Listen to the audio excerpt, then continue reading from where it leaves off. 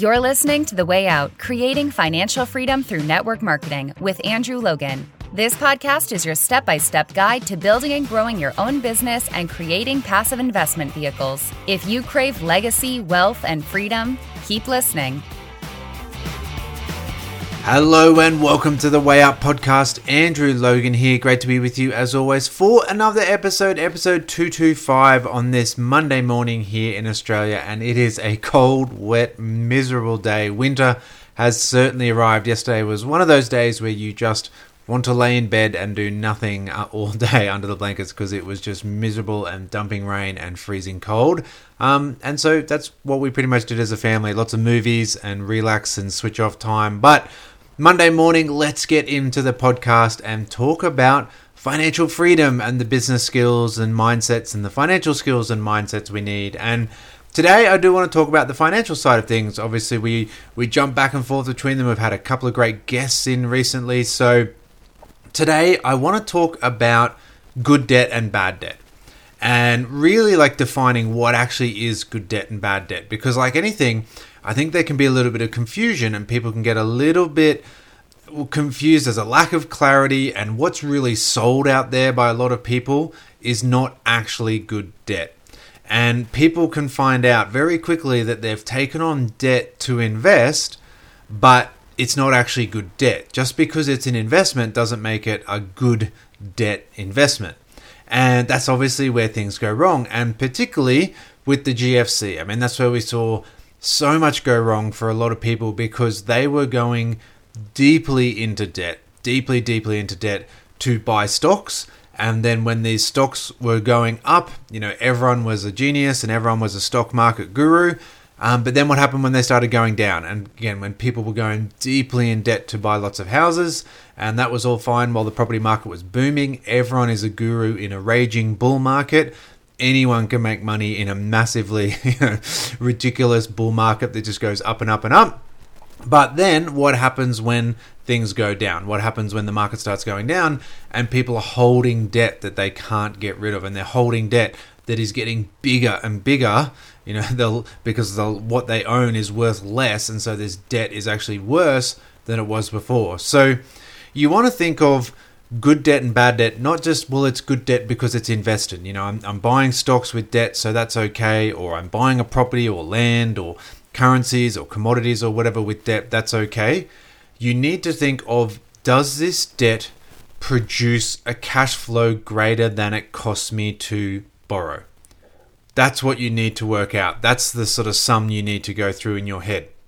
That's the calculation you need to work out. Because for a lot of people, they're borrowing and going into debt, and then you've got to pay repayments on this debt. You 5, 6, 7, 8, 10%, whatever it is that's costing you to borrow this money, and they're not seeing a cash flow return. They're hoping to see a capital gains return at some point when they sell it, but they're not seeing a cash flow return. So very simple example. Now, if you went and bought a property, a rental property, not financial advice, as always, big asterisk, this is not financial advice, this is just an example. If you buy a property and you're sitting there on the property and you can't rent it out, there's no cash flow coming in for whatever reason, it's just not a great property, or the rent's not really that good, and say it costs you 6% to borrow the $1 million for this property, a nice round figure, but it's not bringing you in anywhere near that. It might not even be bringing you anything, or it's bringing in 2 or 3%. Then let's say on a great day it brings in 3%, it's costing you 6% to borrow. You're still in debt $1 million at 3%. So that is not good debt. Now you can sit there and argue, and people in flashy seminars and nice suits will sit there and say, well, it's okay because in 10 years it'll be worth more. Maybe, potentially, but in that meantime, you are losing money every single week, and that's not investing. Investing money isn't just lose money week after week after week after week and hopefully sell it later, because by the time you sell it later and you take in inflation, you take in all the money you've lost over the years, all the money you've been putting away, and it's just losing 3% on a good day over and over again, you're lucky to break even at the end of the day, because the property itself, in this case property, it's not that the property goes up in value, it's just the value of the dollar buying it goes down in value. So when we take in inflation and the cost of holding it and the cost of borrowing and all that kind of stuff, all these people that tell you, oh, I bought that for $20,000 50 years ago and sold it for $1 million. Well, you know, those stories, there's a lot of hyperbole in those stories. They're not always telling you the total truth of the holding costs. And that's where we talk about, you know, storing wealth versus creating. If you've got enough money where you can go out and just happily lose money, or you've got the cash to buy things and just store your money in property, then that's awesome. You know, store it in there. But if you want to create wealth and you want to go into debt to create wealth, you need to think about the cash flow creation. So if we lean over into stocks, now there are stocks that you can just buy and hold, and there are stocks that you can buy and hold and they will pay you dividends. And dividends is what makes the difference between good debt and bad debt on stocks. So again, you know, in Australia, most companies, you know, decent, solid company will pay you about 5 to 8% dividends. So again, let's say you found a good company that you believe in, that you understand, and it pays you 8%, and it only costs you 5% to borrow. So you borrow, you know, not advice, just an example. You borrow $100,000 at 5%, and your stock is paying you a dividend of 8%. Then that is good debt, because that debt is creating cash flow. That $100,000 is creating you a cash flow through the dividends, and the dividends are higher than the cost of borrowing. So in this case, you have a positive cash flow investment. That is good debt. That is cash flow producing debt. Anything that's negatively geared is not good debt. It is bad debt. It is toxic debt. Now, yes, we can get worse into, you know, personal loans and credit card loans and store loans and stuff like that. You know, and credit card debt that is, you know, 15 to 20%, and then someone will come along with those, you know, debt consolidation loans, and you can, you know, for 10% they'll give you like one loan to pay off all the other things. And again, this is not ideal, but it's better to have one debt of 10% than multiple debts of 20%, right? That's not good debt, but it's slightly better debt. It's like slightly better than the worst thing out there. It's like, what's the worst thing that could happen? This is one off that. But the reality is, don't calculate debt just purely on, well, it's an investment, so it's okay to go into debt. And yes, I've got a few houses or some land or stocks or whatever, and I'm in debt to them, but that's okay because it's investment. It's that kind of thinking that gets people in trouble. You got to sit there and say, if I'm going to go into debt, I've got to know that I'm going into debt to create cash flow. And that's why we love property. Again, just personally, we love property because it's not about buying the property, it's about buying the ability to create cash flow. So I buy property just as the vehicle to create cash flow. We don't buy the house itself. We don't particularly, you know, and you know, one quick thing, if you do ever go into property, not advice, but just if you ever do go in, don't buy houses that you would live in. Buy houses that will rent well. Don't buy houses that you particularly like.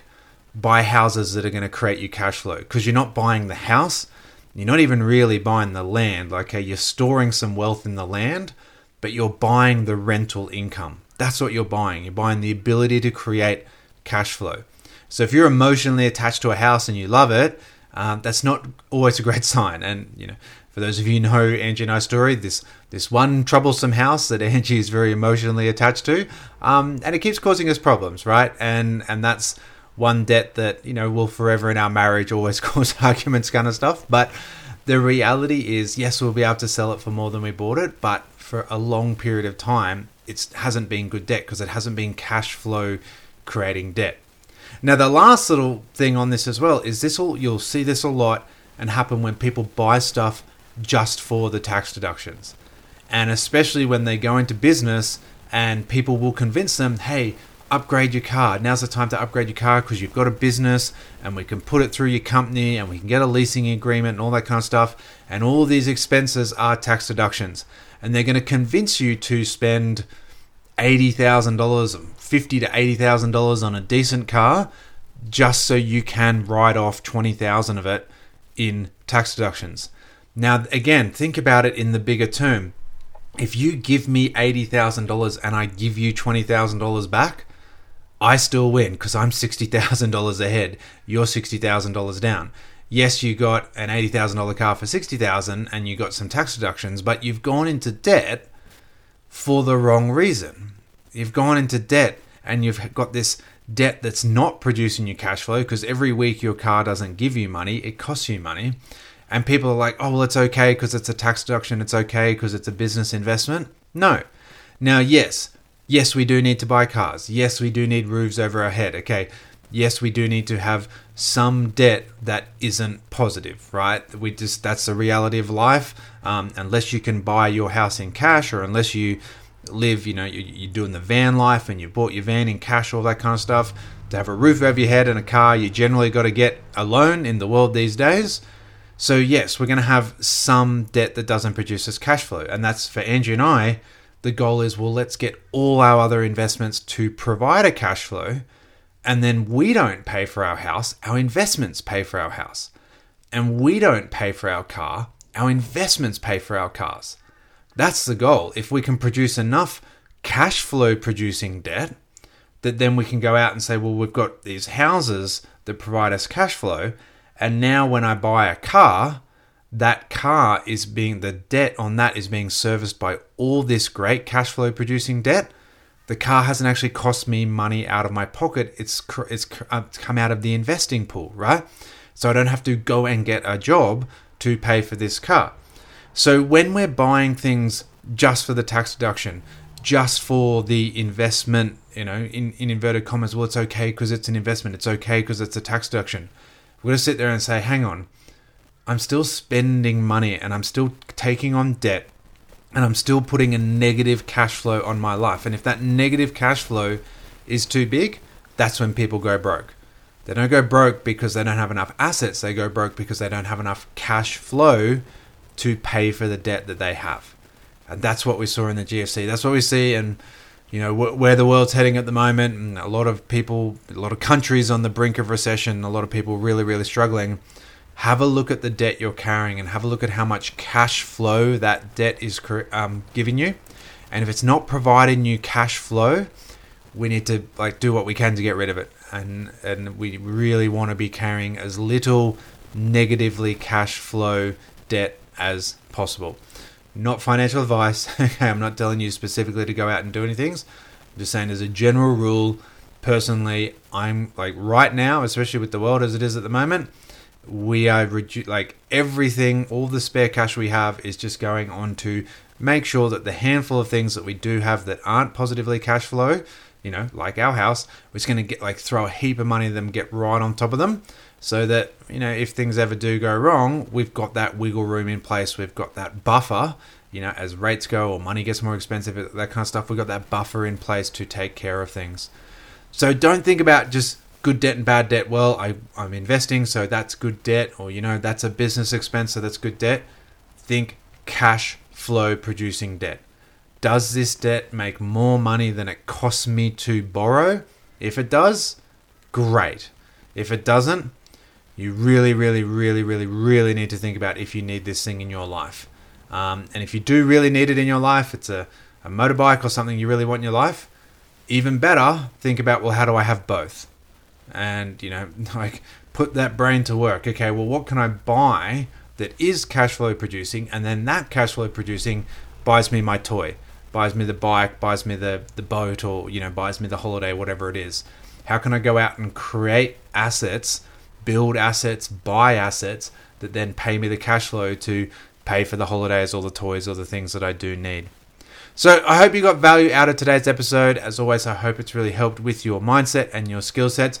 Before we go, I want to recognize our subscriber of the week. So last week I did a big shout out because last week was my birthday. I'm now 41 and 1 week old today, but last week was my birthday. So if you did leave me a rating and review, I'll find out tonight. You get the weekly email from the podcast platform telling you about reviews and all that kind of stuff. If you did leave me a rating and review as a birthday present, I greatly, greatly appreciate you. I want to thank the people who did share the podcast up on their stories and wish me happy birthday. I want to recognize Colin Palmtree. He's been a great supporter of the podcast from pretty much day one. He's been a supporter of everything we've produced over the years since day one. So he did a post up sharing the podcast on his stories, micro-influencing his group and just wishing me a happy birthday too. So Colin, I'm going to spin this wheel for you and you've got my time management mastery. So shoot me a message. I'm going to send you my time management mastery course. If you've already got that, I will send you something else. Anyone else, if you want to be subscriber of the week, just take a screenshot on your device, pop it up on your stories, tag me. I'm at Andrew James Logan. And next week you could be subscriber of the week and we'll spin the wheel for you.